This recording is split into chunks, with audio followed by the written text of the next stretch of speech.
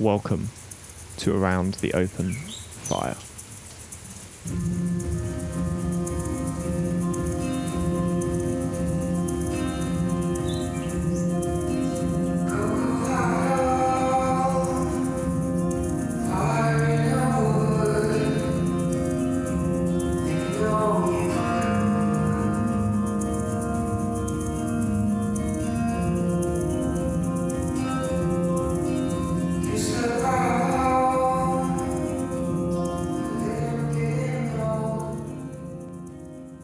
Today's episode is hosted by George Holliday, and his guest is Tom Copson, the wonderful voice that you just heard on that song there, Corcovado, written in the woods specifically for us as a community. And it's a beautiful, beautiful song. I do encourage you to go to have a listen to that, search up Tom Copson, and you'll be able to find it.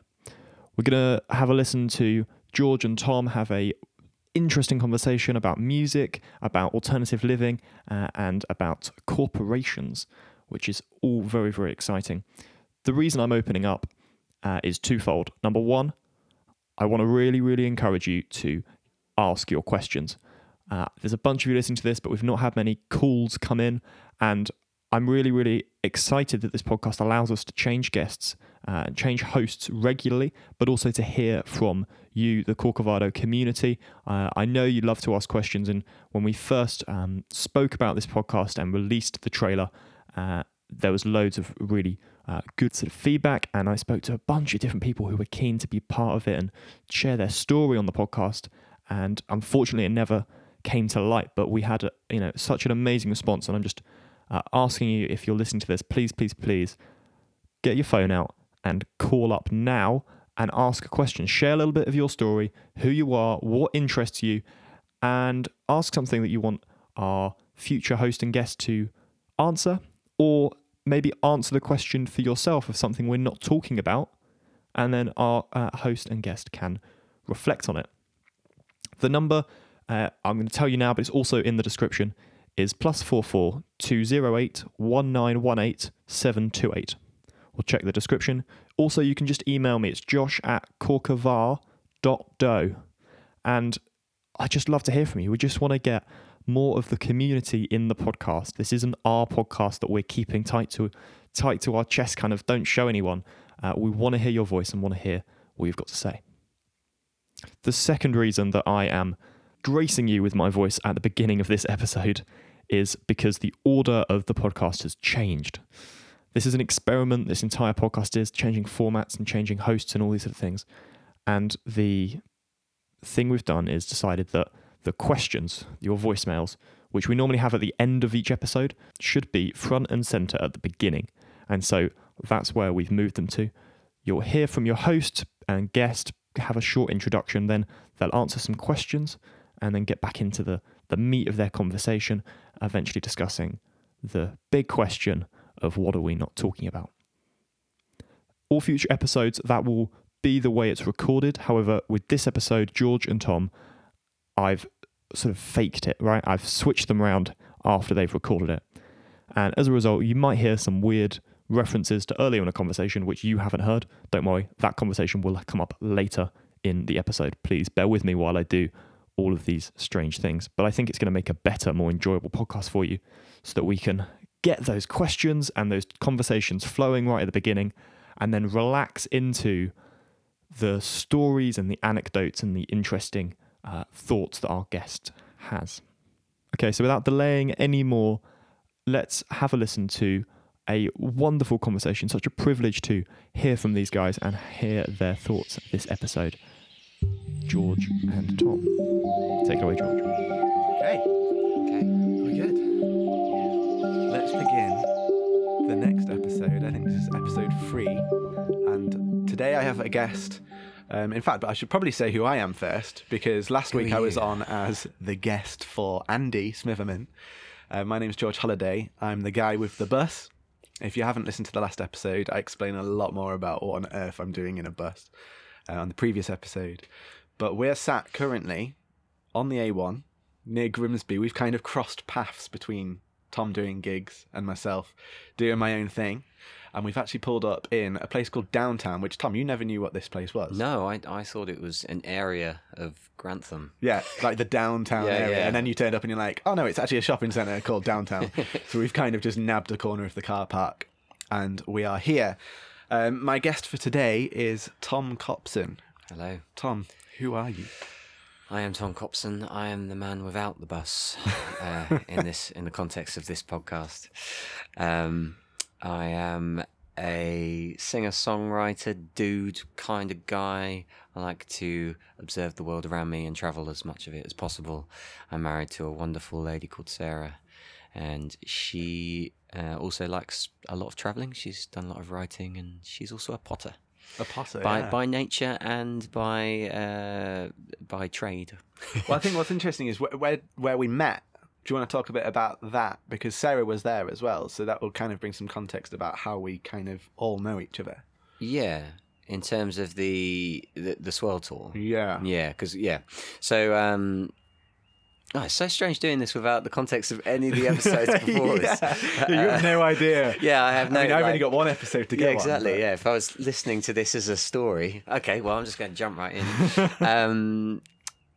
Yeah, we did the Swirl Tour last year, which was kind of a expression, a release, presentation of some of the values that have been developed by our friend Dave Erasmus in his kind of Corcovado project, which is looking at lots of wonderful things about how we live better. I think that's how I always think about it. Yeah. You know, it goes from just yourself personally, how do I become a better person, or how do I feel better in myself, you know, the basic principle of love yourself, you can love others easier, all the way to trying to somehow think about combat global issues, you know.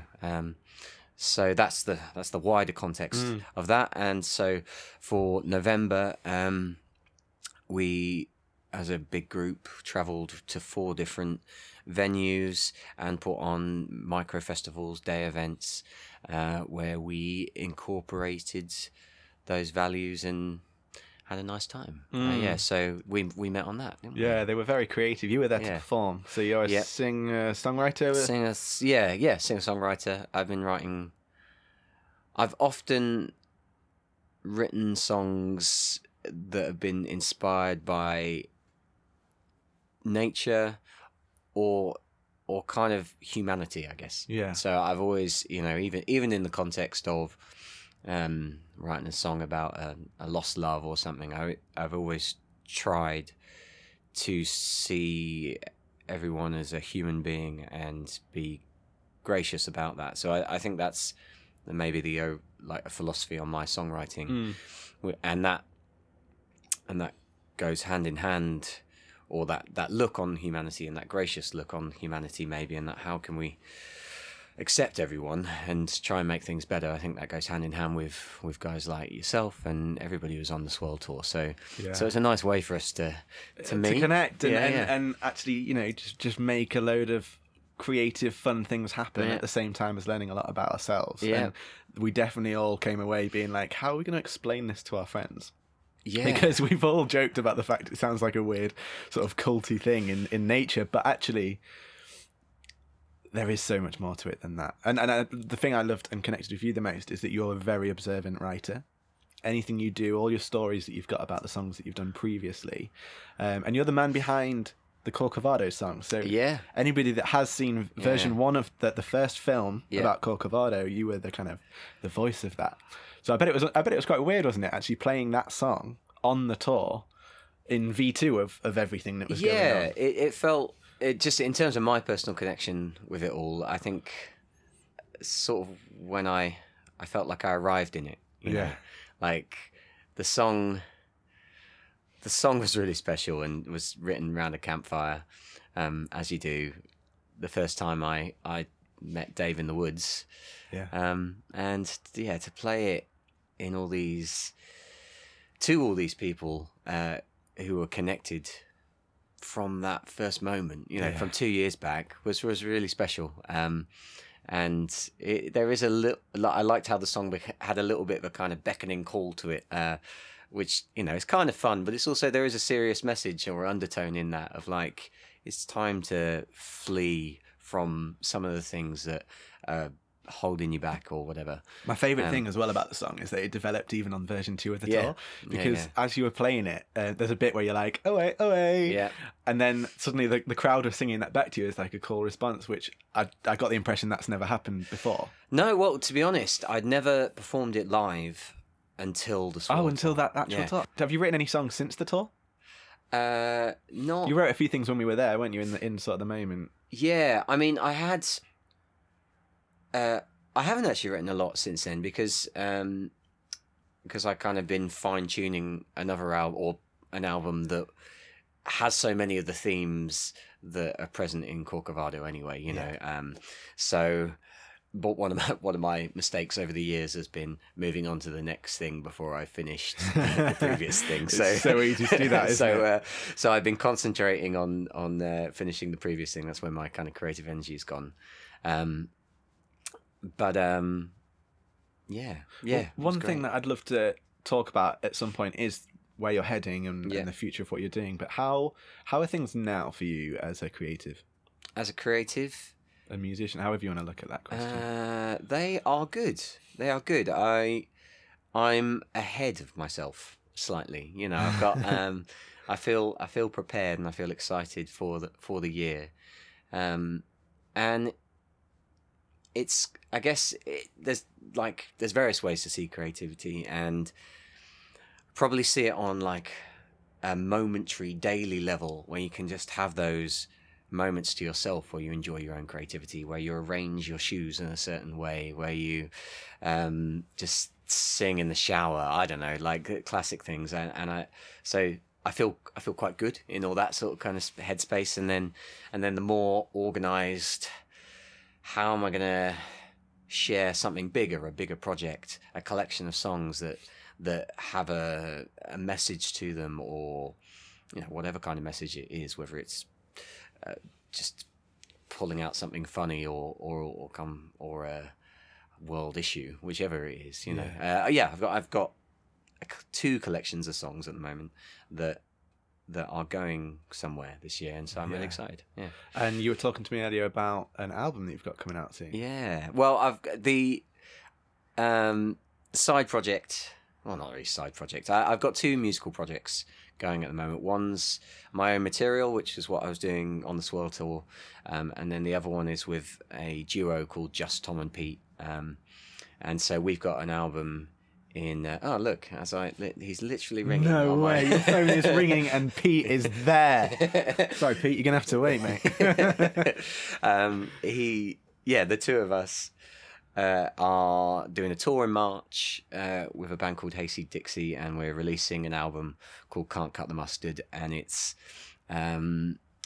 got some original tunes and some covers, because that's kind of where we come from. We're a pub band that's punching above its weight, but we're just 2 great friends. Yeah. So that's that, and then the other Tom Copson album is probably September release. I'm just trying to fine tune a date. My dream would be to do it around a whole bunch of campfires as like some kind of launch tour. I'm still working out logistics of that, but that was an album that it's taken a year to come together. This time last year, I was sat on the front of a ship in the Pacific Ocean.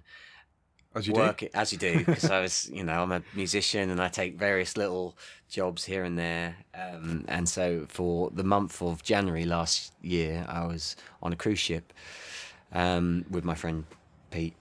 But in my downtime, I would often just sit and listen to all my songs that I've written and the ones that I've half written. And I kind of organised them into a camp of songs for this album, and they were kind of 80% done by spring last year, and then just this last few weeks we've really kind of finished them, and so I want to release that in September, and so that's really exciting, and that incorporates my journey a lot more. Or it kind of, I released an album called Woven a few years ago, and this is the songs after that. Right. And so this leads on from that. Yeah, almost... it does, you know, and there's a lot of, I've done a lot of touring around Europe, or I did a lot of touring around Europe with that album and following that album, but I didn't, all the new songs that were coming as I toured, I never really put them down. So the last year or so they've been put down, and there's some really special moments and memories that have been recorded, you know, and my own journeys and fantasies and whatever, you know, like from busking in cities and just losing myself in fantasy over some girl who was a ballet dancer, and she wanted to travel, you know, she wanted to travel too, and then all of a sudden there's this energy of, and maybe this is something that we all share in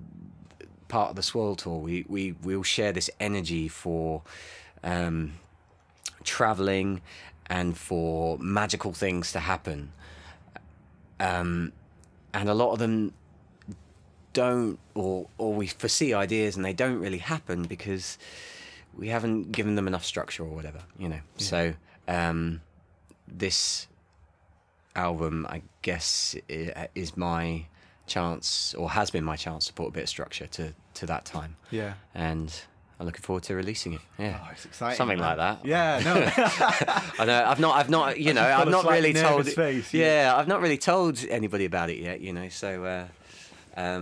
We've now got some voicemails that have been sent in to the Corco phone. At the end of this podcast, I'm going to give you the number via Josh, who is currently in a very different time in this world, in another galaxy, who's going to record in, hopefully, the number that you guys can call in and leave a voicemail about anything you're thinking about, any questions that you've got, just anything that's on your mind, basically. And we've been sent in 2 voicemails from 2 separate people, which we will play now, and I guess give our thoughts on in some way, shape or form, whether that answers any questions or just makes us think about something else completely random.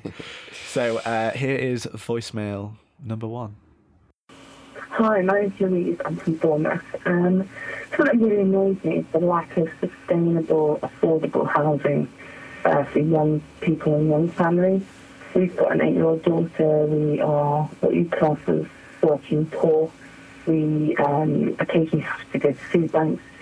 We live in the smallest place you can live, and it's still selling out £850 a month in rent, and it's just all going to rich flat cat landlords. I just don't understand why this country has all of this spare space and land, and they just continue to build like 400 grand houses and posh plus apartments, and we would live in a tiny house in a heartbeat. I don't understand why there isn't more people pushing to have sustainable eco options for small families or even big families that is cheaper and can create community.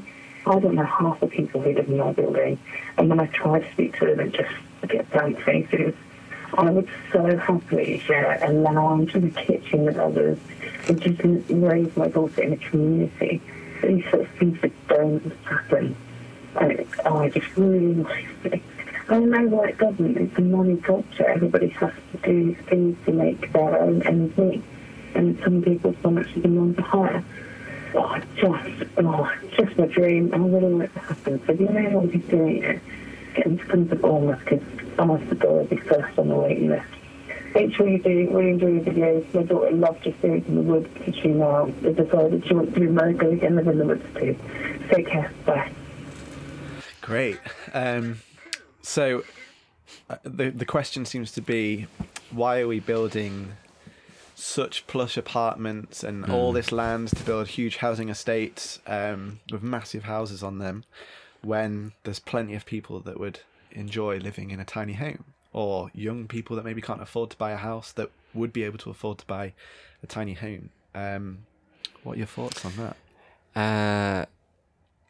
Again, maybe similar to some of the stuff we've already been talking about. For me, it's probably restructuring the dream, because the dream in society, I'm talking very general, but that I feel like I grew up with this sense of like, oh, one day you'll be in a big house, with a big car, or your car collection. Like, like what if someone said, one day you'll be in this beautiful little home with like some of your best friends, and you'll like share a car and have like, it's like an education thing, like I now as an adult, like I can.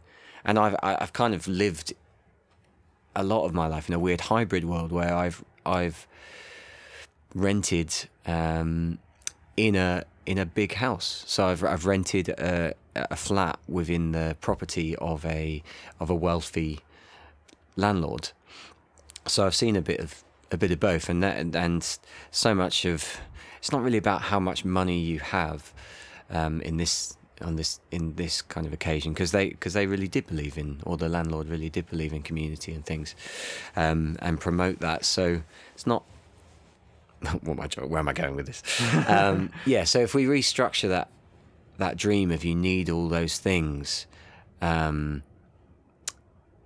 start to promote a message of sharing life together being the most fulfilling life, and often that means sharing with others. Exactly, and it's funny, isn't it? In our social moments, we go to the pub to spend time with our friends. Yeah, and we really enjoy those moments when we see something incredible and share that moment, like just a sunset with friends. Yeah. But then, for every other aspect of our life, we shut ourselves away. Yeah, it is. Yeah, it is strange. Obviously, we all need time to ourselves. Absolutely, yeah. But do we? It's a strange thing, because you could earn all the money in the world, I guess, to aspire to have lots of things. Yeah. I prefer to earn all the money in the world to have lots of genuine friends. Yeah, and experiences. And experiences, yeah. And money can help those things sometimes, but it just seems that there is this roadmap towards some sense of happiness that actually by accident has started to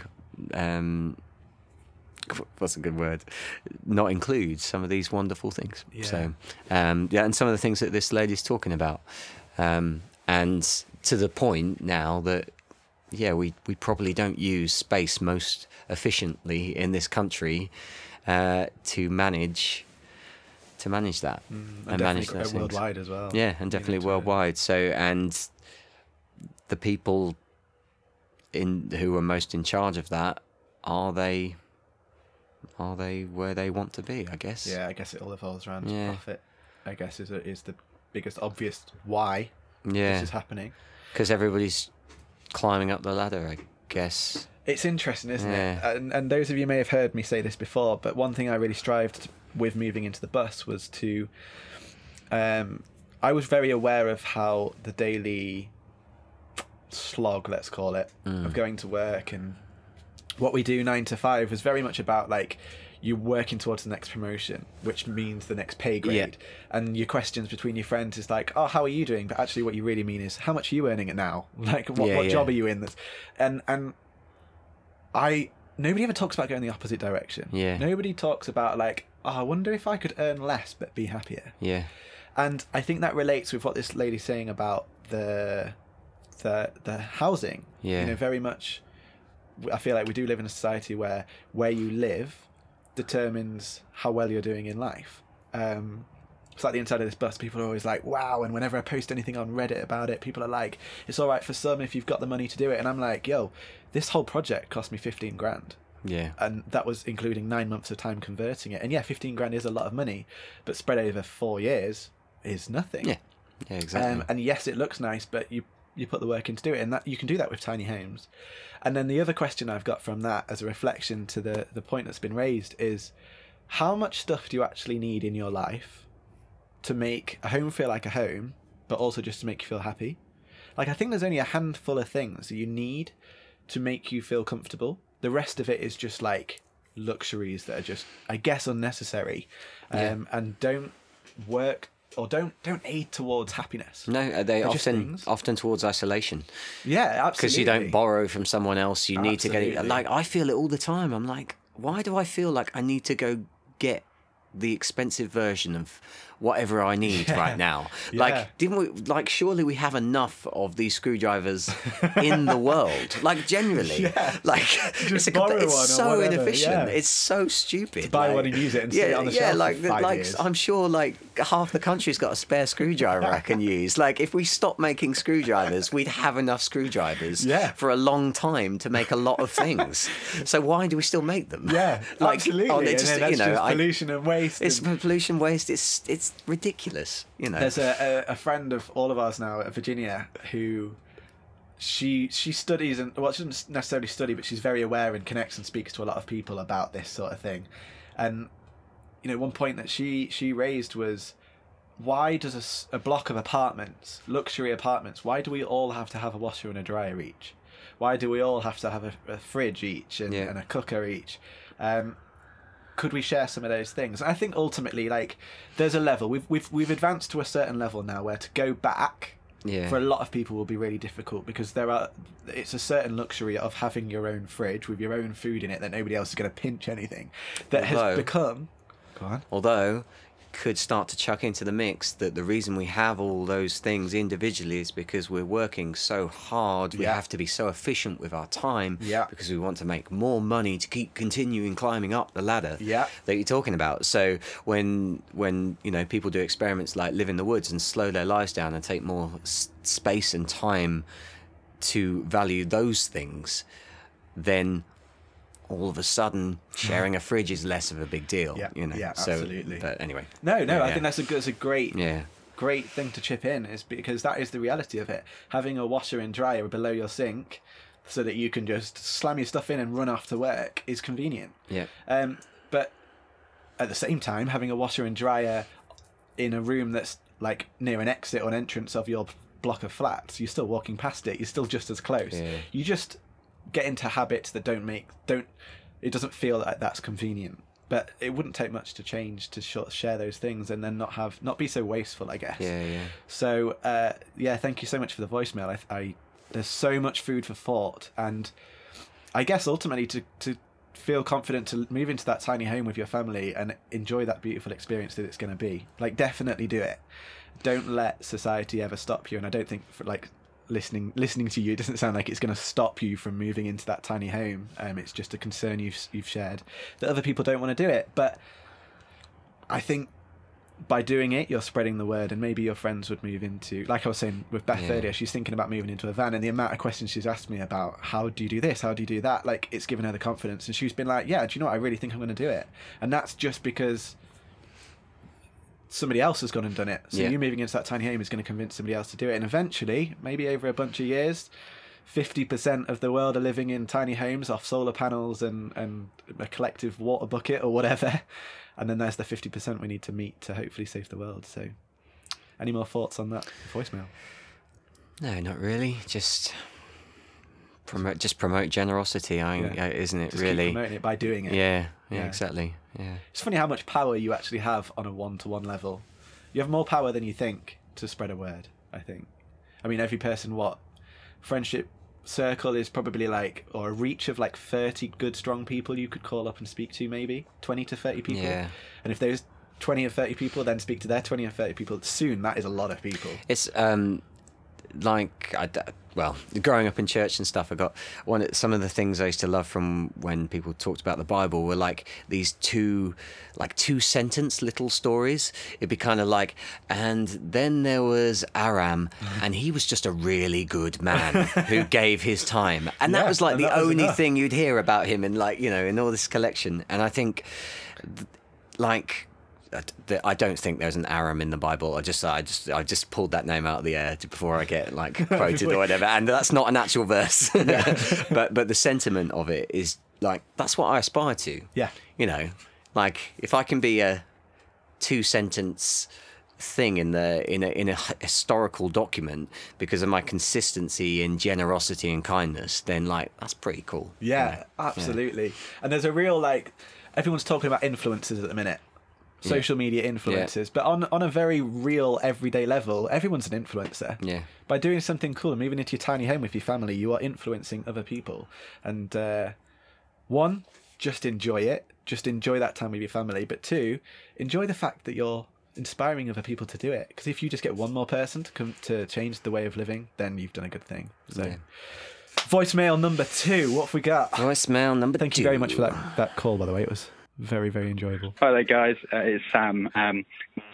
Just a question for you is, if we really want to save the world, is veganism really the answer? All right, cheers. Thanks. Bye. I love that question. Sam, great topic of choice. I feel like this is a whole podcast in itself, but we'll make it short. Maybe, yeah, and we might need to get people to unlock this in the upcoming podcast. Yeah, I think people are. People get quite defensive about it, and people are kind of. It's up in the air at the minute because veganism is like. You get labelled certain types of people. Oh, if you're a vegan, you're that kind of a person, and it's kind of. I think some people are frustrated by how much it's being talked about and pushed upon us, and it's like all these jokes of like, oh, you managed to speak for 5 minutes without telling me you're a vegan, and there's all these jokes about it. But vegan powers in Scott Pilgrim. Yeah, but let's go deeper. Like, what are your thoughts? Like, is veganism the answer? No, not yet, or in simple terms, but healthy management of what we can have is an answer. I'd apply, like many other things, you just try and apply it into that structure. If you've only got a certain amount of money, you only try and spend that amount of money. So I guess there's certainly some arguments in regards to meat production of what we have and that kind of stuff, which we need to start looking at, or the world needs to start looking at in that kind of context of like we can't afford to keep going in this direction, so it needs some restructuring, which we've already touched on, haven't we? Yeah. So veganism seems a good thing for some people, and definitely promote as much consumption of vegetables as possible. And on a basic health level. Yeah, on a basic health level. I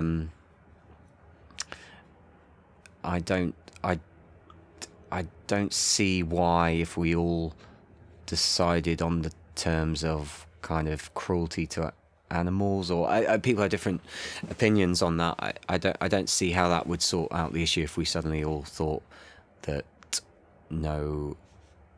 if we all had the same opinion on that. Yeah. Of It's a tough one, really, because on paper you can see the benefits.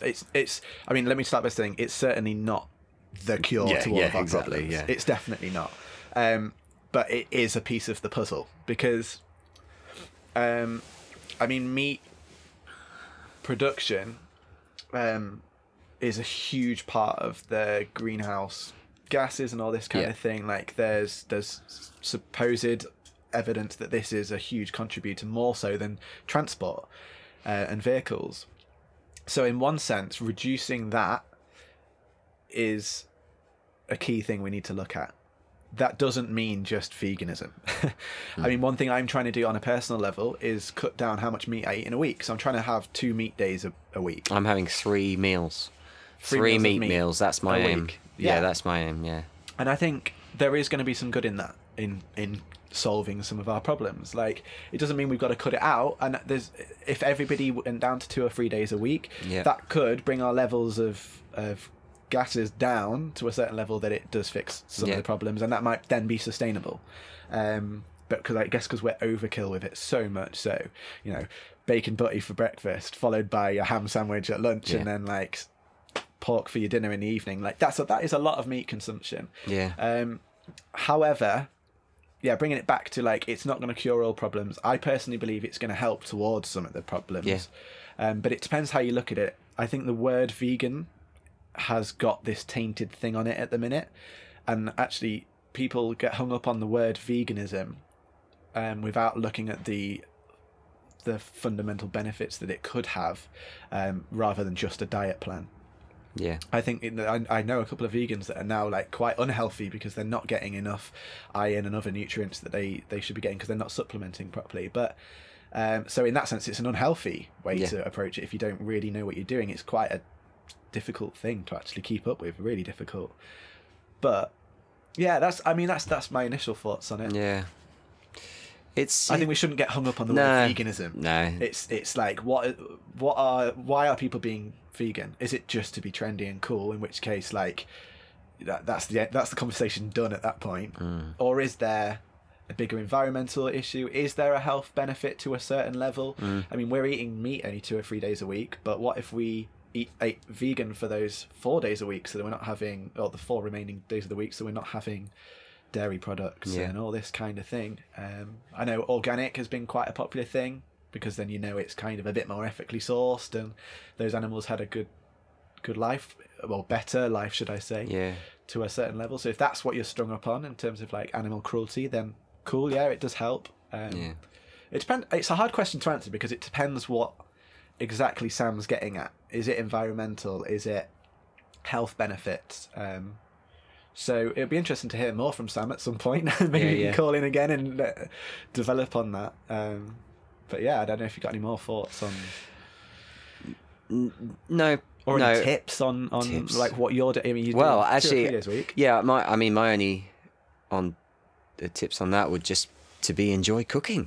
Yeah. Like I think there are a lot of people that can't get out of the mindset of like eating meat because they like the taste. They know how to cook it, and they know how to cook it. They like the taste. They're used to it. So you just, I think it's been great. The whole movements around diet and encouraging more vegetables to be eaten, because I think we're seeing a better range of vegetables and we're getting more creative with them and cooking shows and all that kind of stuff. So I'd say that as a tip for developing vegan-like practices. Have you enjoyed cooking a lot more on the days where you've not been eating meat because you've had to explore a bit more? Yeah, exactly. And also I think you start to realise what, I've always enjoyed cooking, but you just realise that maybe my parents generation thought about a piece of meat in the middle of it being like the centerpiece. So I think you start to learn how vegetables become the centerpiece. Absolutely. That's a great way to put it. So that that's I think that's fun and enjoyable and brings some things that taste enjoyment, things that meat could never bring you. Absolutely. So it's a different thing. In fact, I remember having a great conversation with Dave about this. Was that when he moved into the woods, he was growing his own potatoes. And I wish I was there the day that he pulled out his first potatoes, just to see his reaction when I watched that vlog. But you could take it to the extreme level of like literally growing your own vegetables and stuff, and that might be a family thing for their first call. I'm sorry, I didn't catch a name on it, but maybe that's a good thing. Move into your little tiny home, maybe have a little vegetable garden and grow them and have the satisfaction of growing them and then cooking it. You might just find an enjoyment, and that might be a good bit of downtime from your everyday life. So you could go extreme with it in that sense, but I've certainly enjoyed it. And there's a great program actually that I'll finish up my point saying. It's called What the Health. It's on Netflix at the moment, and I was amazed when I was watching that just how bad some meats are actually for you. But actually more so, it just made me think about so I used to eat quite a lot of fish thinking it was much healthier. And there's one point when they're talking about the fish and how much pollution there is now in the sea and plastics. And these animals are now eating those things. Yeah. And then we're thinking we're eating healthy stuff, and then you have a lovely bit of salmon. And actually, they were saying there's a high percentage of it you're just eating plastic now. Yeah. And that's that's a whole different conversation. Yeah, but so actually, and that goes to the vegetables as well.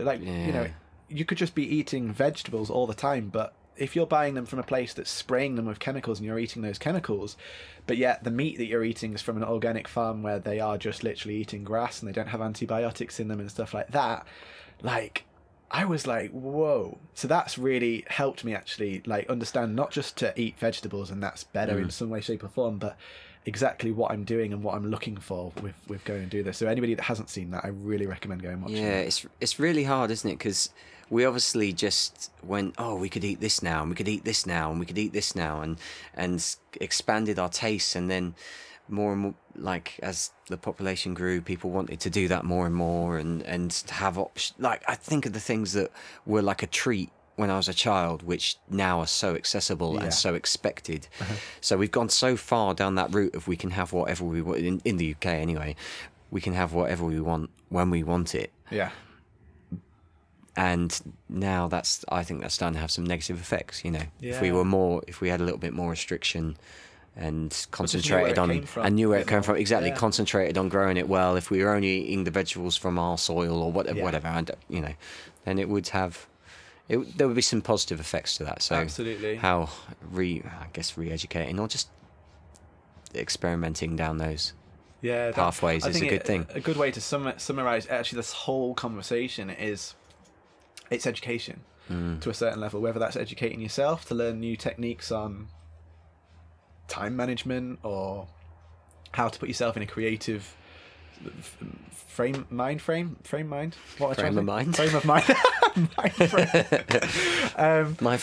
think that it's true. It's fine. All words are blurring. Yeah. So whether it's that or whether it is down to what you eat on a daily basis, and how veganism could help, rather than seeing it as maybe just a word that a lot of us are sort of hating hearing so many times at the minute.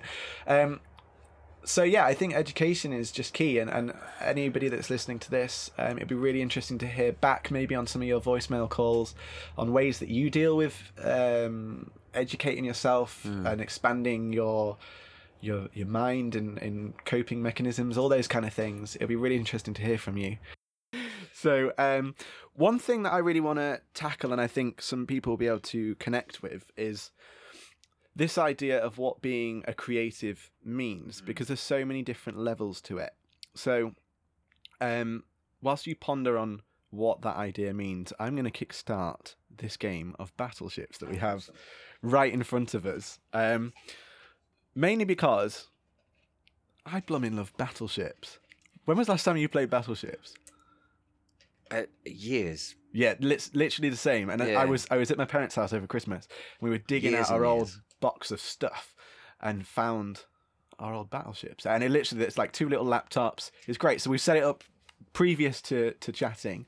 And I think it would be a good bit of fun to play that whilst you kind of define what you see creatives as.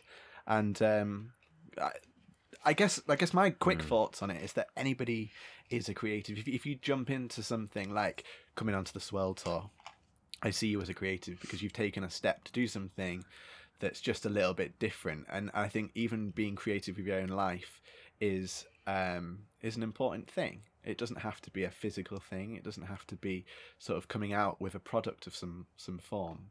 And I know Dave really pushed this for people that were coming on the tour, was like, you know, just simply coming, you are being creative in your own kind of path of life. So how do you see the definition of creatives across the board? Yeah, well, I agree with that sentiment and statement. I see creativity or being creative as a very simple thing.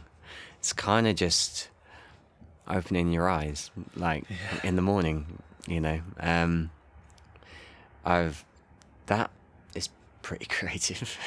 You know, it's actually incredibly easy and simple. It's just being human.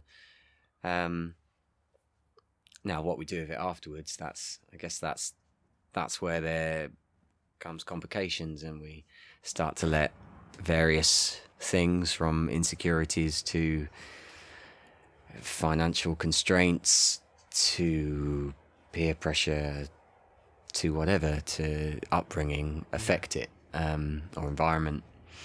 But we are just creative, and I firmly believe that, and we all have it to different extents, but we all have it. So I think that would be my simple answer. No, I think it's a great starting point on what what it all means, because I guess to myself, in relation to myself, sorry, I try daily to try and make people feel that they can do something a bit more extreme than they believe. I think the way that society kind of is at the minute, there's so much bigger things going on that then even just the simple ways of being creative or doing stuff that you kind of dream about, I guess, seem quite distant at the minute. I think that's a general thing in the air. A lot of my friends, I'm sure your friends as well, are more obviously creative in terms of like musicians, or like Dave building the huts, or Andy making his book. And I think that scares a lot of other people off to sort of start and begin. I was speaking to a girl called Beth this week, who I've been speaking to a lot about an upcoming project that I've got coming. And on your she's video, is she the singer? On the video, oh, yeah, cool. She's She's got a lovely voice. She's at a place where she's wanting to do a couple of different things. She stopped singing the last few years. She wants to do quite a big life change. She's talking about living in a van and just really simplifying her life. And we were talking about some quite interesting things about what's stopping her, I guess. And a lot of those things are like big things, like having a mortgage, having a house, having bills that you need to pay, and that kind of thing. And we were talking about, where do you fit those kind of, where do you fit the creativity into your life? So I'll let you make the first move on the battleships, but where did it all begin for you? What made you feel like you've got the courage and the confidence to kind of begin? Make your first move. Well, we'll go for C4. C4 is a miss. Oh, okay. I, from a young age, had... I think it's about finding freedom in some areas. Yeah. And if you find freedom in an area or two, you can develop that into other areas as well. For me, as a young child, my two were probably singing and climbing. Those two things made me feel free. And I think Did you always strive for that? Was that kind of like almost a subconscious goal of yours? Was to just kind of be as free as possible? Yeah. As analysing it now, I think there has been a theme of that. I've always sought some solitude and to find space to feel free, I guess. And so I've always had that. So I'd recommend that to anybody who's trying to engage with more of their creativity, is to find some good thinking time, like take yourself on a date kind of thing, and with yourself as an artist, with yourself as a creative being. I think that's something I probably have always done, and to the point that sometimes I enjoy that more than sharing it with others, which is and there's some people or friends that have been a little bit frustrated at the fact that I've kept my own creative journey as my own, which is an interesting... You mean in terms of people wanting to almost get involved sometimes? Yeah, involved and or hear more, or hear more songs, or... But anyway, I guess saying that's where it started for me, having my own relationship with my creative self, I guess. That and then in terms of, I guess I was brave a couple of times, and I was lucky enough to have a couple of people encourage me, and I just kind of went with it. So there was kind of gaps that you leapt and made the jump to just do something, whatever. Yeah, do something. And I mean, that's talking as a child. I mean, I was involved in a lot of church things, like or I was involved in a local church, and there was opportunities in that to play music and things, and so that was really encouraged. So that, like a positive, people encouraging you is obviously can be a super fanning of the flame. I think on the topic of that, actually, I'm going to make my next move. F4. There is a reason we're playing battleships, by the way. There is a metaphor to this game that I'm going to come to later. Damn it. I'm going to come to later, which is very much on the topic we're talking now. So stay tuned as to why we're playing Battleships. There is a deeper meaning. It's not just a silly little game. But well, that'd be fine if it was. well, no, there's nothing wrong with that. There is absolutely nothing. There doesn't have to be a meaning to everything. Society, in a way, at the minute. So I'm making a film on the V2 of the tour, and the thing that there was one conversation that came up, and the thing that I really connected with it is there was a comment made that we're always told how we're different, and we're never told how we're the same. You switch on the news, and it's always about the differences. It's always about the things that separate us, and not the things that kind of bring us together or encourage us to do and make leaps. Terribly sorry about the car alarms going off in the background in true Winging It form. But there's never a thing that in the air or between us at the minute that feels like we're encouraging each other to just be on our own journeys. And I think quite often you can feel quite alone, and then that gap doesn't ever feel like it's there to make the leap to begin something. So have you got any thoughts on that side of things? And by that I mean, have you got any thoughts on why people maybe never feel they can reach the point of making the leap? Well, E4 just E4 is a hit. Oh yes, crikey me.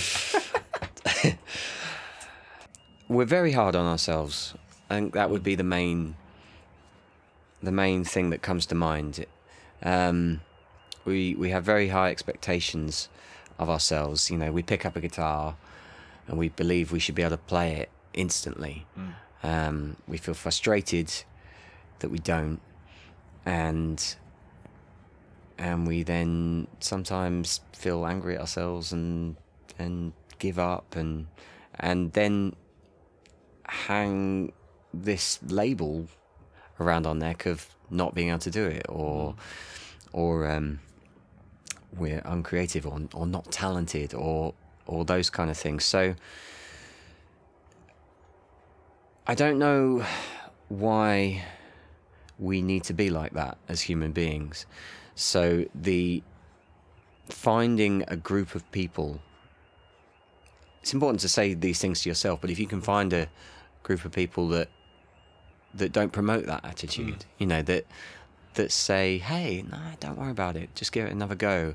That for me is probably the foundation, or one of the foundations of people being able to make those leaps. Just Did you having find that quite early? Did you find a connection in that sense? I think in the more creative periods I have had, that's definitely around, like a real encouraging, but also relaxed, like a relaxed but encouraging atmosphere, which I think we did have on this world tour. I think people started to just be like, oh, everybody else is like writing a poem, so I shall, like, you know, and it was a no-brainer. It was just, you just started to do it. You just started to think in that manner. Equally, you know, maybe we're in a lot of structures that just don't leave room for that. So that having the structure, stroke friendships that just kind of release that, whether it's a weekly pub quiz with good mates and just having some good chats, and you know, and reminding yourself, you know, there's always a responsibility to do a little bit of reminding to yourself, but yeah, that would find a community. I think it's a really important G6. Miss. I think it's a really important thing to push in this conversation, is that, I mean, we've done the tour, but it's not about the fact that we've done a tour. We don't want to. I don't certainly want to make anybody feel like they're excluded from the fact that they didn't do this tour, because it is around us in every day, and I think it's a really important thing to push. Is going down to your local pub quiz. Even just making a call with some friends. is so important to put you on that level of feeling supported in some way, shape, or form. Yeah, there's a guy called Alistair Humphreys. He's a Great name. he's a writer, travel writer, and I think he's got a vlog and things. I can't remember. He's blog. So used to saying the word vlog rather than blog now, but he's written a great book. And the sentiment behind it is so amazing. It's called Micro Ventures, because he just had people telling him, "Oh, well, it's all fine for you. Because he was previously employed by like National Geographic to explore the world, and they're like, "Oh, it's fine for you, like you just get paid to like cycle to some far flung destination," and I really like close to my heart, really, like where he just sort of said to them, like, change your mindset. Like, it's not, who cares whether I did a giant adventure? Yes, there's a value in a giant adventure, but like, what about just like camping out with your kids for the night on a school night? What about just going for a walk to a place you've never been before? Like, the reason I ended up doing bigger adventures, he was saying, is because I cared for those little ones. Like, just I would think to turn my mind towards that. Traveling is a creative thing to do, of course, but I think you can apply the same values and the same principles in writing a song. Just trying it, move it, to pick up something, just write a melody, record it. It's so easy from a resources point of view now, like with mobile phones, you can just sing into it and you can give it to someone else and they can respond. You just gotta it's acting on it in the moment, isn't it? Exactly. That's the most difficult thing, is actually seeing the opportunities when they're right in front of your face. But it's just difficult. it's I guess it's just starting to realize that small is big. The things you see as small and insignificant actually could be massive. Like, could be like, a real massive breakthrough. From a pushing or in terms of developing your creative happiness, let's say, I think that's maybe the goal that I think we're talking about here. We're not talking about recording an amazing film, or fine if you go on to do that, but we're just talking about creative happiness. Absolutely. Like that's and the return of that is that you get the stronger result at the end of it. Is if you find the creative happiness to feel comfortable to do stuff in the moment or anything like that, that's when you get a stronger product from it. So when for you is that moment? Is it because you've done a lot of touring? You've done a lot of. We were literally just saying before we started the podcast about how many miles your car's done this last 5 years or so. But is that the most creative time for you? Because to everybody else, that's like, wow, Tom's doing this. Tom's travelling around doing all these gigs. I'm interested to know if that feels like the most creative time for you. It certainly can do. When you try and take in the world that often the new worlds that you're discovering. If you're in some random, it's the same. The same in England. I mean, it's the same now. Like, I've never been to Grantham, and there's a downtown. Like, what is a downtown? Like, I'm just intrigued, and it's, I could summarize it as a generic garden centre, but I don't know. And maybe it's got like extra special things in the brickwork, or like maybe the people that come here have got like a message that no one else in this world has. But there's a unity to that. So where am I going with this? I guess, when I'm touring, I have that mindset, and it's easier. I think when your environment is changing fairly quickly, you can notice more things, and you can be inspired by them instantly, and you've got to take hold of them or remember them, otherwise they're gone. Like, it's actually really hard putting yourself back into that moment, isn't it? Yeah. So it's one thing I love about this bus is that I was saying last week, there was a girl called Alyssa that I met, and she wrote this song in Byron Bay. I know. And I know the song. And I was in Croatia at the time, and I said, Alyssa, I know you've been wanting to record and finish this song for a while. You look like you're about to make a move. I just realised it was my move. Are you going to go towards sinking this battleship? I'm going to go for G4. Hit. Oh, You got it. this is good. So Alyssa has been trying to finish this song for a long time. Yeah, you know it. You know the song. I'm sure she'd be chuffed that you remember that so Yeah, well. no, I've only heard it like a couple of times. She's a it's great banger. songwriter. Yeah, she She's is, a really and I good love Byron Bay as songwriter. well. So it kind of means a lot to me. I've never been.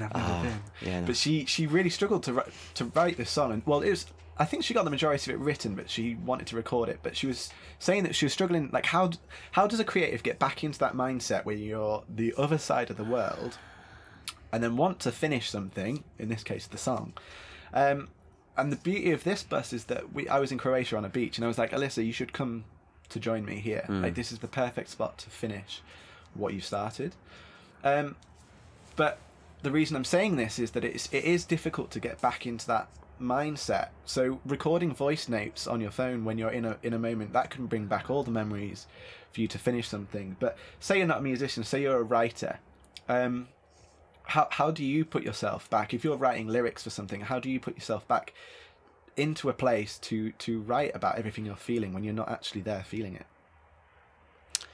And my move is going to be E5.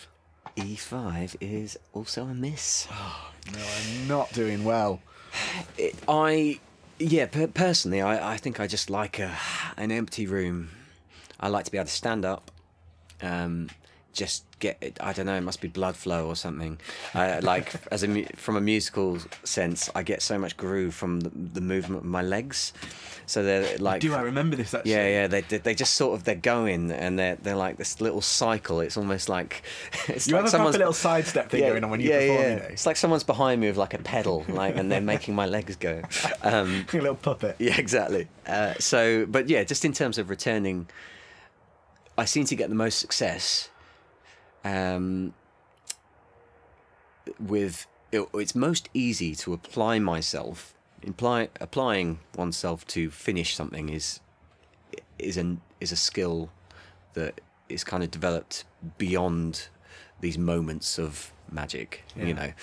But in terms of where can I most easily get to a place to finish something or develop something strongly, it's standing up, like notepad or laptop to type out or whatever right in front of me, and normally some nice acoustics, because I love, like, in the most childlike way, I just love playing with my vocals. Yeah. It's just what I enjoy doing. So if I've got a room where it's a bit easier to do that, like I can remember being at college and just the canteen was awesome.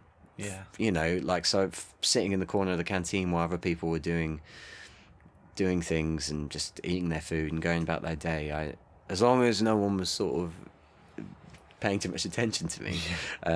What was it you liked about the canteen?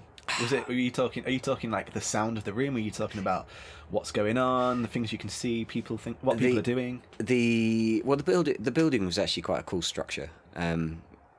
Your school was so different to mine. Actually, that building's been knocked down now. It was no. It was in Cambridge. It was a college.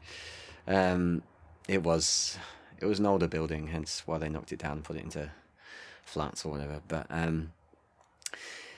the canteen on this occasion, I think I liked the acoustics were great. Acoustics is a useful thing for me. So you'll often find me sitting or standing in like a kitchen or occasionally a bathroom, but preferably a place with high ceilings.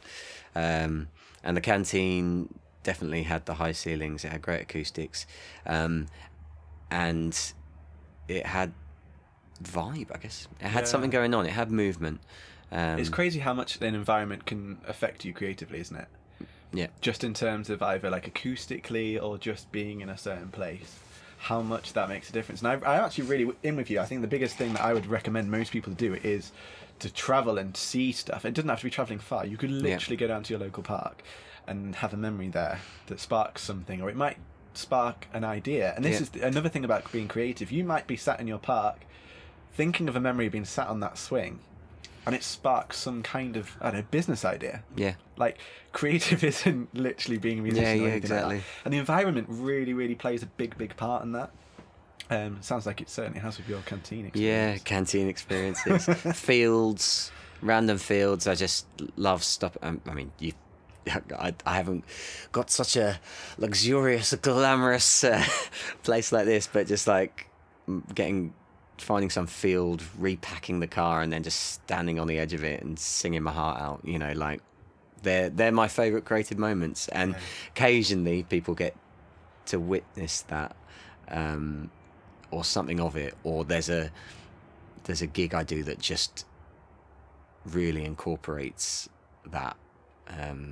Particularly unplugged gigs, they can be really special. Like the Swirl. I mean, particularly the Swirl ones were all a bit like that, and they all were really. Well, we had talking about environments. We had an interesting moment when we were trying to write a song about France, but at the time we were sat on a beach in Spain. Yeah, and we actually found it quite difficult, didn't we, to actually. Yeah. The actual strongest ideas that we all had were things that we individually had started when we were in France. Yeah, and actually, out of all the songs that we were trying to make in all these different locations, that was the one that came away pretty much incomplete or in a bit of a stale moment. So have you got any certain like techniques that you do to get yourself out of moments? Oh yes, my move. Sorry. I was trying to do a discreet little finger. Yeah. Sorry. Whilst you ponder on that thought for a moment. I go between discreet and very indiscreet. I really don't know. Andy, where are you when we need you? I actually like playing this game because when I'm having conversations with friends, we often ask questions to each other, and then initially we're like, and there's this moment of like, how am I going to answer this question? And actually, this gives it quite a nice gap to it. So let's go for F4. F4? Oh, you've hit me again. Nice. I'll give you a hint as well. You've got my biggest ship. Oh, you give me a hint. Oh. Yeah, I've got my biggest one. But how do I get past moments? Moments when you're just sort of like, I guess, struggling to complete a project. You've spoken a lot about how hard it is to finish something, and I think that's something we all have felt at some point in various ways, shapes and forms. Well, yeah, I mean, there's different types of finishing, but maybe.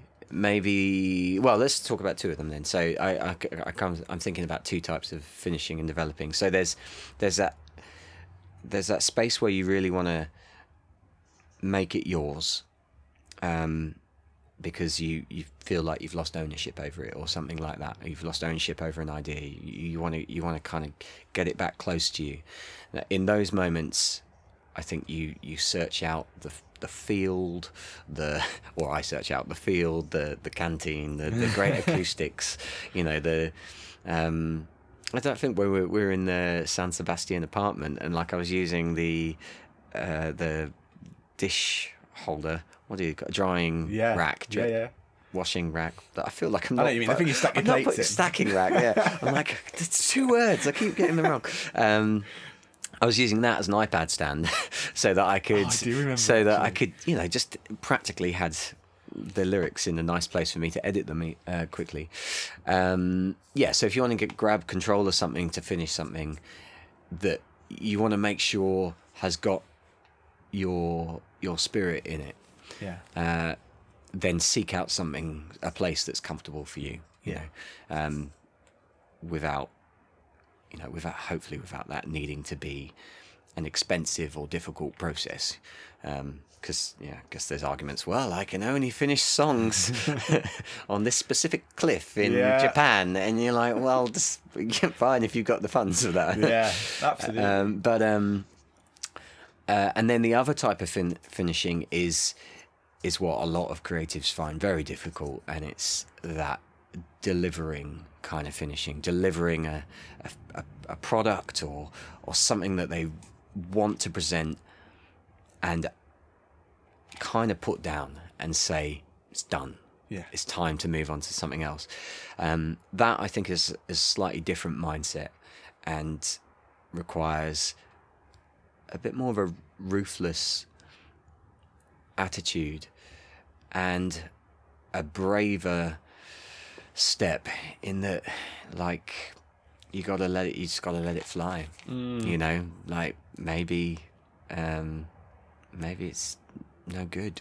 I think you know. we're all quite perfectionist, aren't we? Yeah. In some ways, it's actually really hard to find a point where you go, I think this is done now. Yeah. Because there is always a certain level you get to, and anything you change after that, nobody's ever going to notice, Yeah. other than yourself. Which is fine if you are the only person you're truly trying to satisfy with doing something, then great. You spend 6 years finishing that album, but I think a lot of people have amazing things behind closed doors Yeah. that people never see, purely because they're waiting for something to happen that means that project's finished. Yeah. And 9 times out of 10, there isn't actually a thing that happens. I'm sure you've found this on the album that you've just finished, I guess. Like, what was the finishing point for you? What that you felt satisfied with that? Well, we got the Just Tom and Pete one when we got the masters through. That was finishing point. Yeah, because before you do all the final processes, you've got to get a point where you're like, yeah, I think we've done everything we can possibly do. And sometimes you never feel like you've hit that point. Yeah, well, I guess you just listen. You got to trust your gut reaction in the time. I think that's just a sort of skill to learn. Like the example of writing a song or producing a song and recording a song. Listen to it 5 times. Is there anything that's bothering you? If you've got to know, then put it down. Now, it may well be that in a month's time, you listen to it again and something does bother you, but you've got to have the discipline to stop that process. And hopefully you've got other things on at that point. Yeah, exactly. At that thing. point, you've got to just go. It almost becomes part of the story. I think people forget that actually hitting that point where things maybe aren't perfect Yeah. is part of the story of where you are currently at in that whole process. C6. I can see you looking, thinking whose go it was. Oh, it's a hit. Is it? Yeah. Oh, guys, the tables are turning. I think a lot of people. I don't know. They miss the point of it being part of the story. Yeah. If a vocal wasn't great, like we recorded a song on the first location in Scotland, and I could tell that we could have spent half a day on your vocals in particular, because you hadn't hit that point where you felt like you were really satisfied with what you'd done. But for myself and the other guys in the room, like, it was the rawness of that. Yeah. We could have gone and recorded those vocals again, and not in Scotland, and it would have had a completely different vibe to it, and actually it would have lost that thing. So the perfectionist side of us that wanted to maybe re-record some bits here and there would have actually removed some of that. So yeah, and that goes with anything. That's not just music. There is so many different ways of, like, just getting to a point where you're like, okay, the website is finished now to a level where we can release it. We will work on the extra pages at a later date, and that's fine. And it's a difficult place to reach. I've really struggled with it. I guess my next question to you, as you make your next move, is how much does reaching that point where a project is finished rely on what you're thinking the reception of it's going to be? How much do you think about what people are going to think to your projects? Or how well do you cope with just believing in your own, like you say, your gut instinct? Yeah, I think it's... People often... certainly in music, people talk about, like, a palette. I mean, obviously they do in painting as well. But or in food. Yeah, in food, yeah. Well, yeah. Well, that's a slightly different palette. But, you choose some factors and some boundaries, basically. You know, you might choose that this is going to be a record where we're only using drums and bass or whatever. And you might...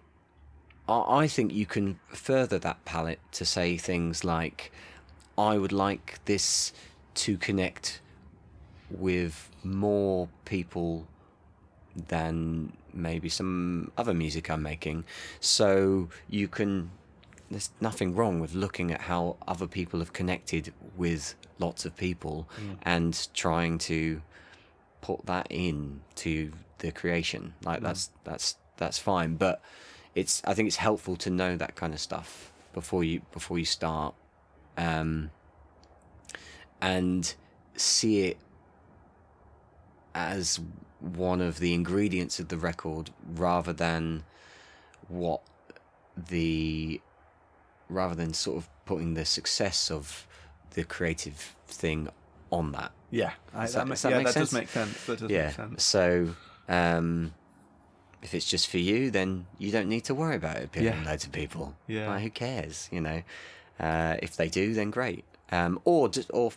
Or see that as something you're going to look at afterwards.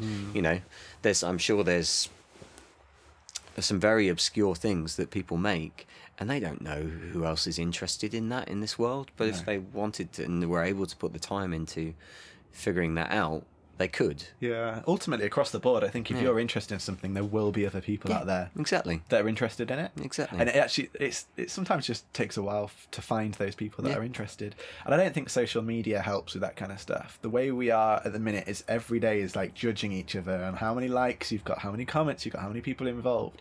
And then on a creative level, you kind of almost automatically factor that into everything you're doing. Yeah. Like, when Andy's writing the book, I truly believe he was writing the book just for himself. Yeah. But he could have very easily been like, last time I wrote a book, only 100 people physically liked it on social media, so therefore maybe I should write about something different. And we're living in a difficult world to actually feel gratitude from in different other areas, because social media is so pushed on us every day. And it's something we're losing, I think, a little bit. And it's who do you want to comment? Yeah, who are you pleasing? Yeah. Really, who are you trying to please? You know, like you might want to please your best friends. Yeah. So do that. Yeah, and then on the reverse of that, it's how do you then judge the success of whatever you've done? Are you targeting a certain demographic of people? Are you actually bothered if only your mum and your sister likes it? And that's fine. It's just all so much about numbers at the minute, and I think that's a struggle. But I don't want to go like negative on that whole thing. But I think it's something that we should probably address a lot more. And I think it is becoming more common conversation. There's so many people trying to strive to have so many followers, but be realistic. And I'm really guilty of it myself. At times where you feel like that's what you are. That is your payback. When payback isn't financially, because I don't know, the music industry is struggling at the minute to actually earn some money off it. So then the next thing is how many people have liked it, it's quite easy to fall into that. and so then by default the third most important thing comes your creative happiness, which has got to be the top. Which has got to be the top. It's got to be the top. That's where it's got to start, because otherwise you've got nothing.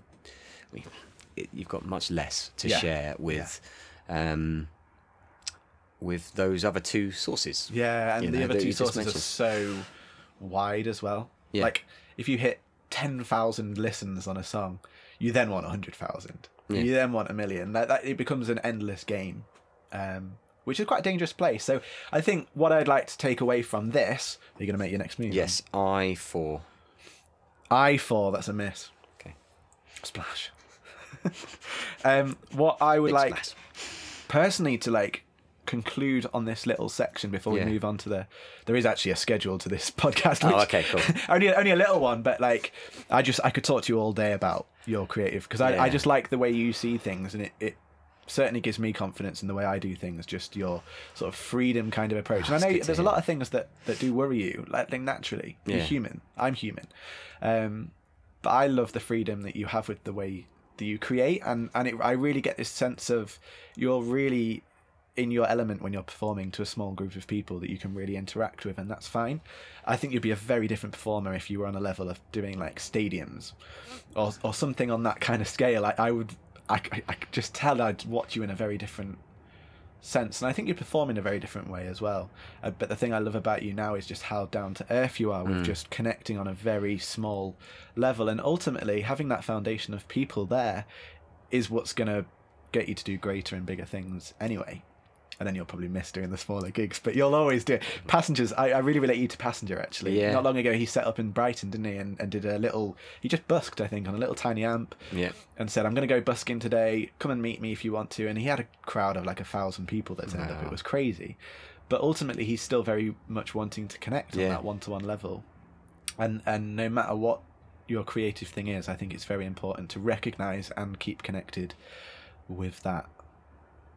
Cool. So with that being said, mate, and I could talk to you all day, and I hope as a listener you've enjoyed hearing about what Tom does and what he feels towards things, and I hope it's given you confidence to sort of make a bit of a leap and actually just think about what you want from what you do.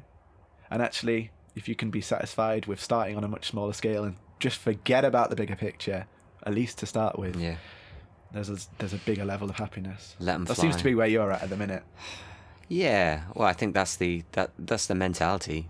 Yeah. So, or one of the healthiest Yeah. underlying mentalities, I think, for a creative person to have is have lots of babies and let them fly. Fly. I had the weirdest images in my head then. And now you're going to go write a song about it? Okay, so my move is going to be C5. Okay, cool. That is a hit. That's a hit as well. Yeah. Okay, well, let's play this just for a short while, because then I'm gonna conclude on why on earth we're playing Battleships. What's your next move, my friend? It's going to be what is it going to be? B8. B8 is a miss. Great.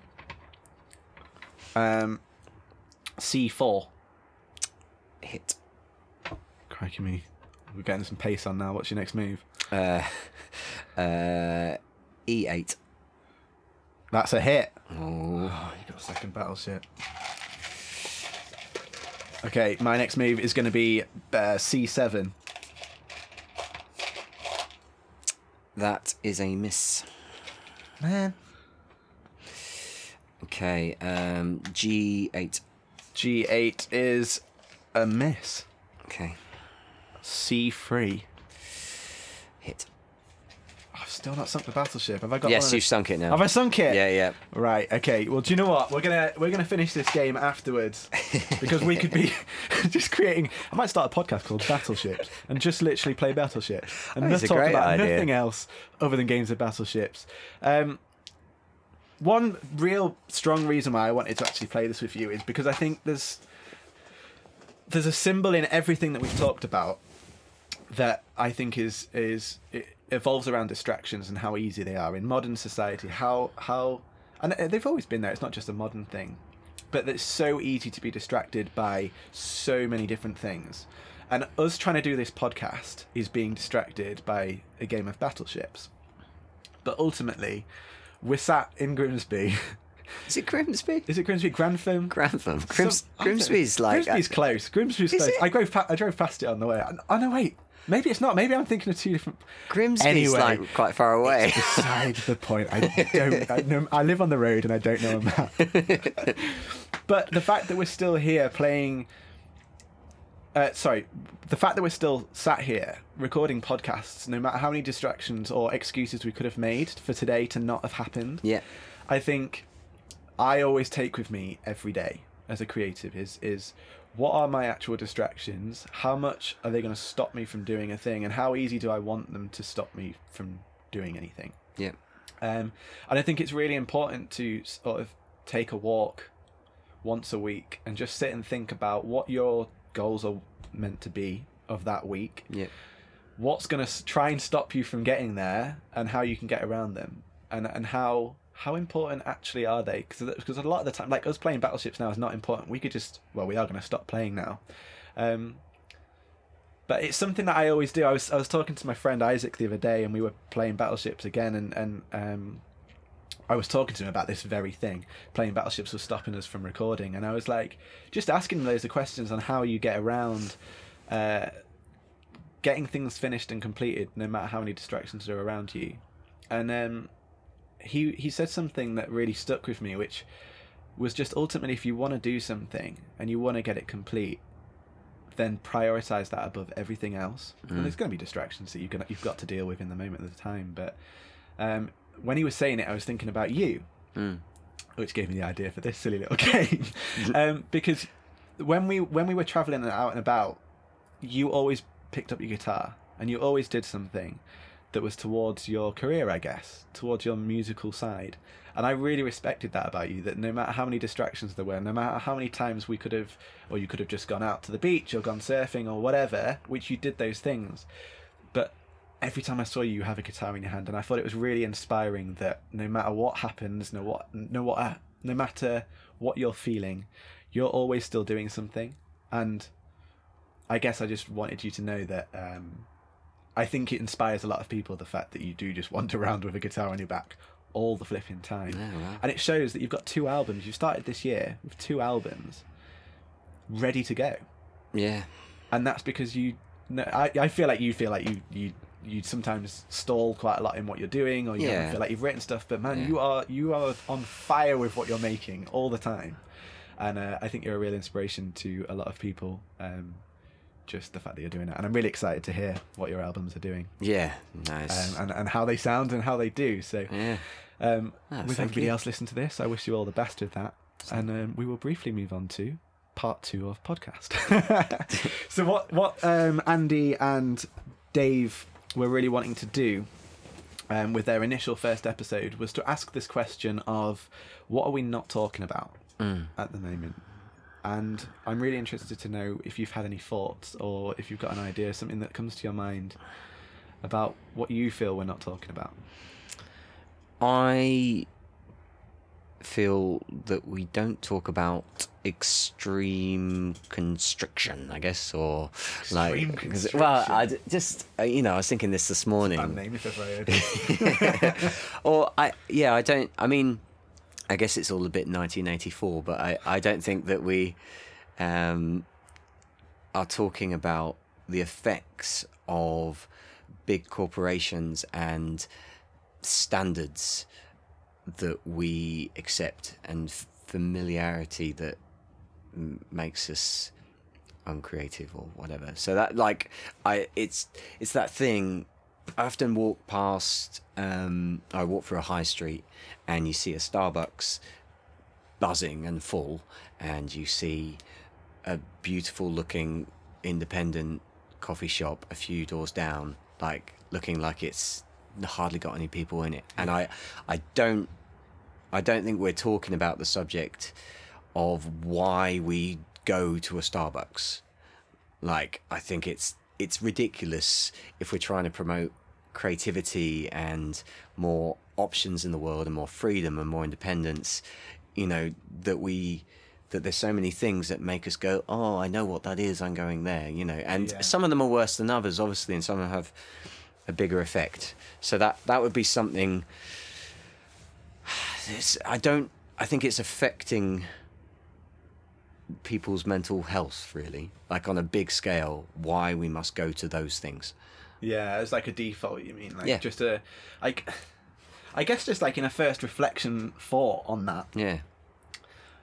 I think it's almost human nature to not enjoy change and to enjoy the, waking up, knowing what we're going to do every day, having that routine, and the corporations, the big companies, the big Starbucks, I guess they kind of play on that, would you say? Yeah, well, I guess that's the thing. It's not that routine is bad. I'm not saying that it's right that they play on that. Yeah, it's not that routine's bad, it's just the fact that people are taking advantage of the fact that we like routine. Yeah. And then, like, probably slowly hiking up prices or making it more convenient and lulling everyone into a deeper sense of control.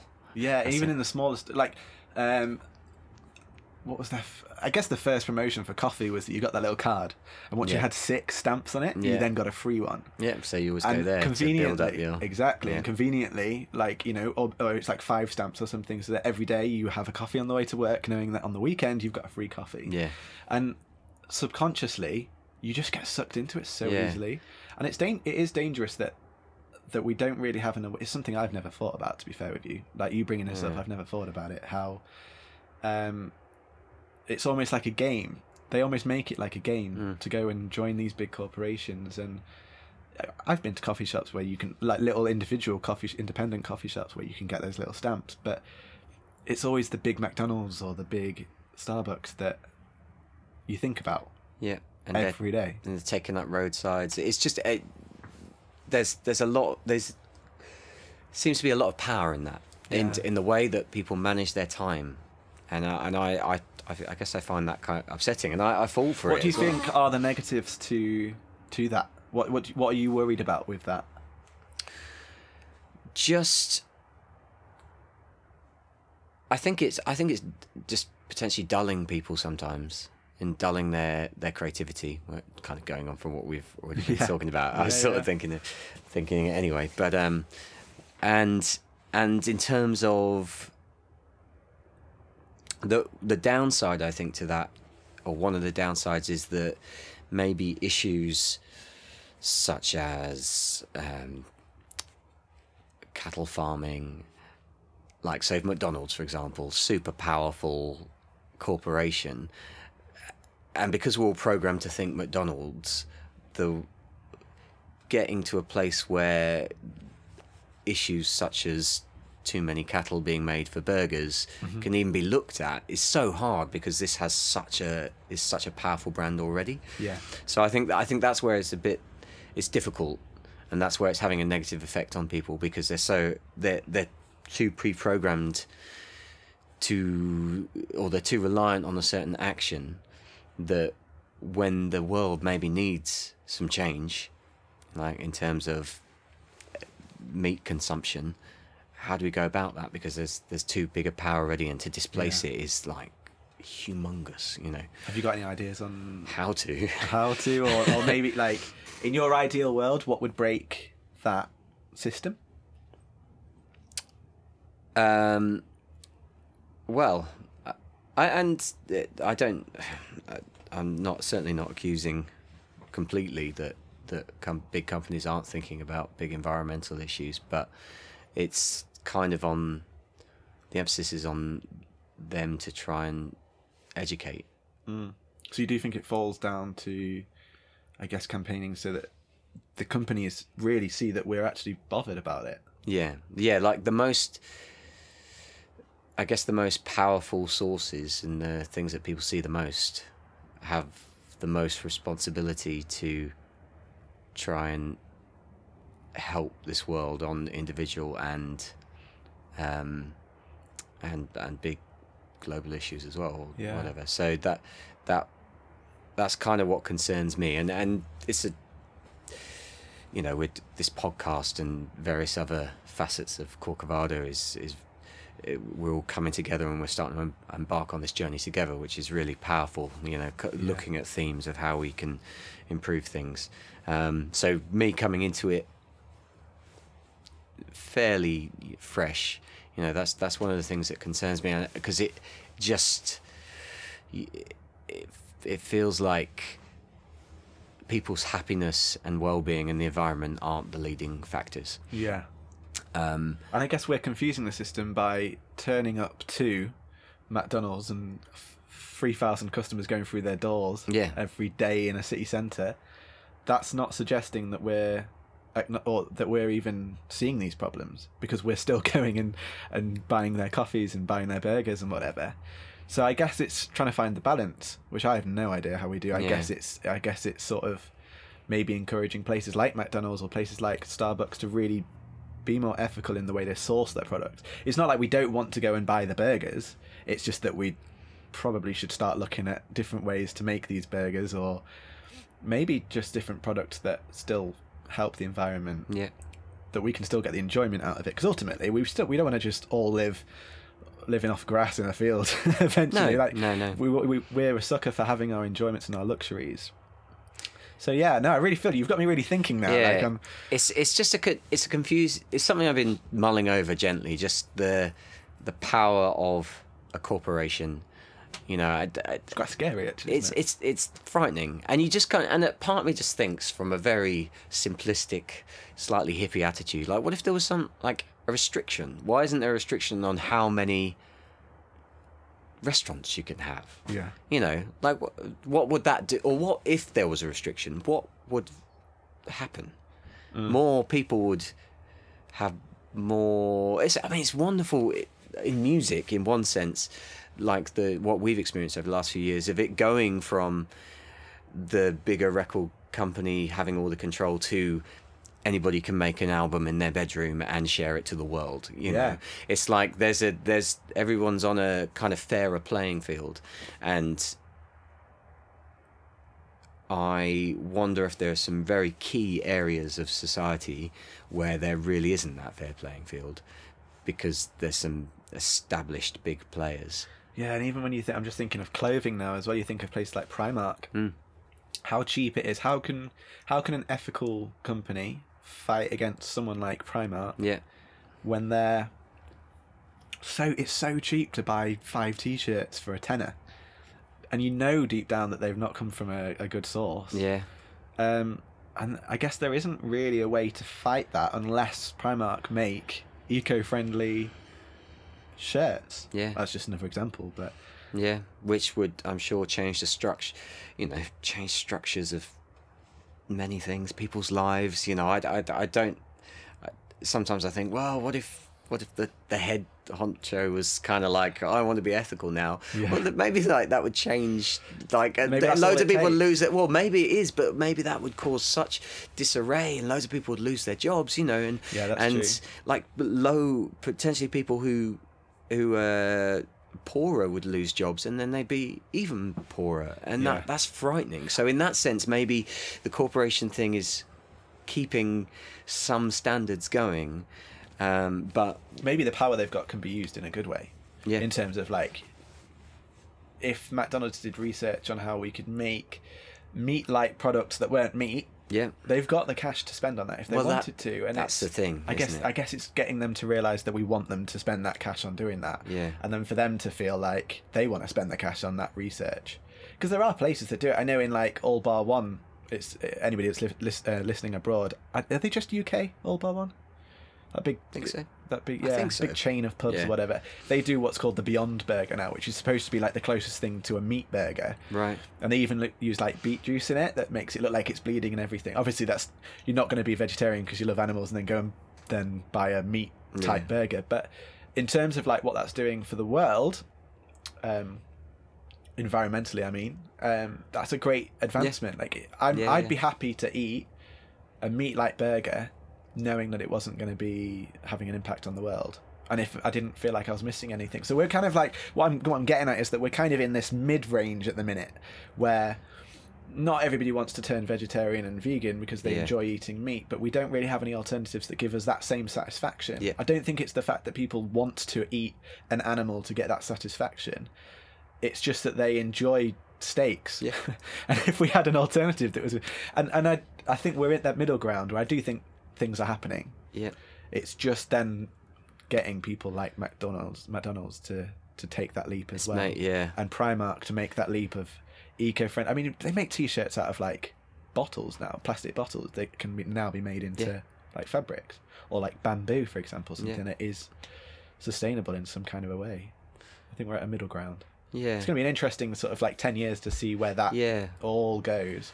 But I think it needs voices, essentially, to share the concern in some way, shape or form. So I guess if anybody that's listening knows of places that you can join in on these conversations, whether that's somewhere online, like a community group that you can talk to, be part of, any petitions or anything like that, without it sounding too protesty.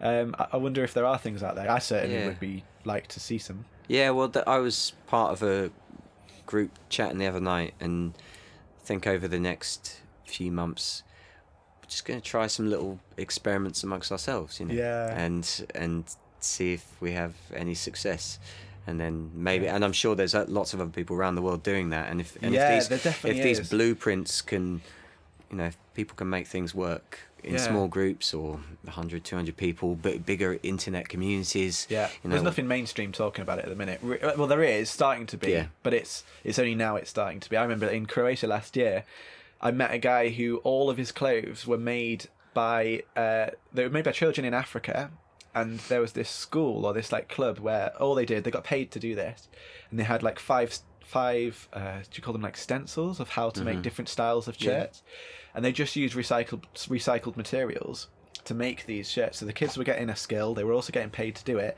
It was recycling. And this he looked smart. Yeah. Like, I wouldn't have guessed that he wasn't wearing smart, like, expensive stuff. And he was like, yeah, it cost me like a tenner. And it just looked great. And I'm excited now to go and like work with the company that he was talking about. I'm now speaking to them.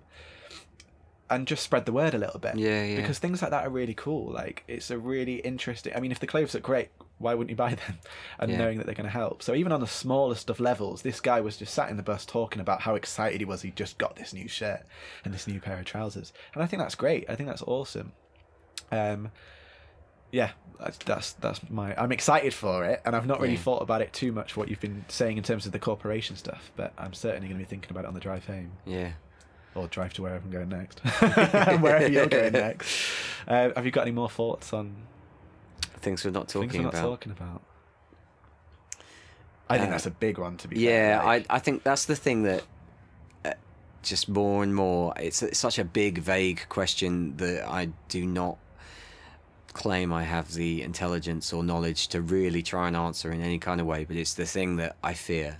Yeah. You know, like, if big powers who appear to have dulled our minds slightly for the purpose of profit, money making, to then potentially feed us, so it's not necessarily all bad, you know, like, because there's a structure there, but yeah, that's the thing that worries me. And from a environmental and kind of personal level, that's your thing. Yeah, that's the thing that kind of goes keeps ticking around in your mind. Yeah, I don't know, you know, it's massive. It's definitely going to be interesting to see what happens in the next however many years, 10 years or so, just to where we're at.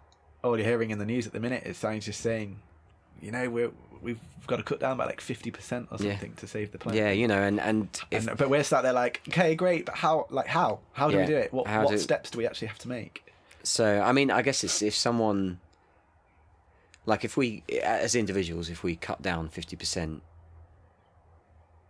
then it will make some difference, you know, of course. But if someone who has a bigger plate, a bigger portion of this world, a giant portion of this world makes it to 50%, like, that's a real game changer, you know. Absolutely. So, yeah. And we're not too far, and we do have the beauty of things like social media, as much as we've kind of, I've slated it today in terms of what it's doing. In some ways, it's, you know, it is amazing. In other ways, to connect with those people. In fact, I'm just editing the film at the minute, and there's one comment that was made by a guy I really connected with, a Syrian refugee out there, and he said that social media is amazing to connect you to people all over the world, but what it's really bad for is connecting you to the people next door. Yeah. And I was like, whoa. So there's some food for thought. So I think that's a really good point. I really enjoyed that. Cool. I think this has been like an hour and a half, maybe just over. Oh, wow. I know the other podcasts have been a similar length. So, okay. But I just really enjoyed chatting to you, Tom. It's been nice. It's just, I hope everybody listening has also felt like they were in the room, so to speak, playing battleships. And even though we're going to go finish that game now. But yeah, where can people find you if they want to hear your stuff? Obviously, we're going to link it in the description. But... Yeah, tomcopson.com. You got a flashy website. Yeah. Cool. Yeah. I think co.uk works as well. Does it? You got both? Yeah, well, I had a little... I lost .com for a while, and then things went very wrong when someone else took it over. but I managed to get it back. And did you know last year? I think it was last year. Google accidentally put Google.com up for sale, and somebody bought it and sold it back to them for I think only £1,000. I'm sure there was a big lawsuit against him, so he probably was too scared to charge anymore. But I think they just shipped him off. But yeah, that actually happened. Fact of the day. Yeah. So tomcopson.com, or for the upcoming stuff, just tomandpete.com.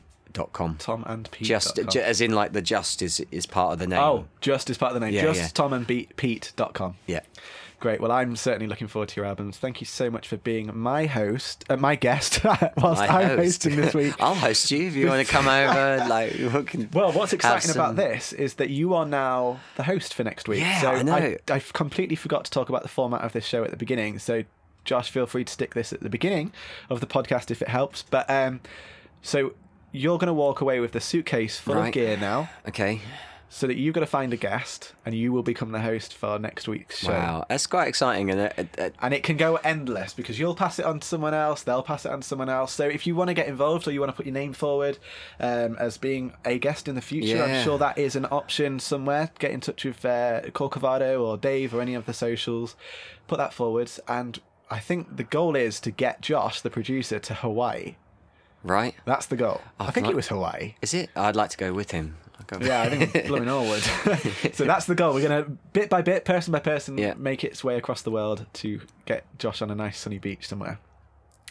So thank you so much for listening. Yeah. Take care. Look after each other. Remember, never stop creating. I had to get it in there. And we hope to hear you soon. And I look forward to hearing your episode next week. Good hosting, by the way. I've been learning, ready for my turn. Oh, really? Yeah. I feel like Andy was a great host last week. Was he? Yeah, he was great.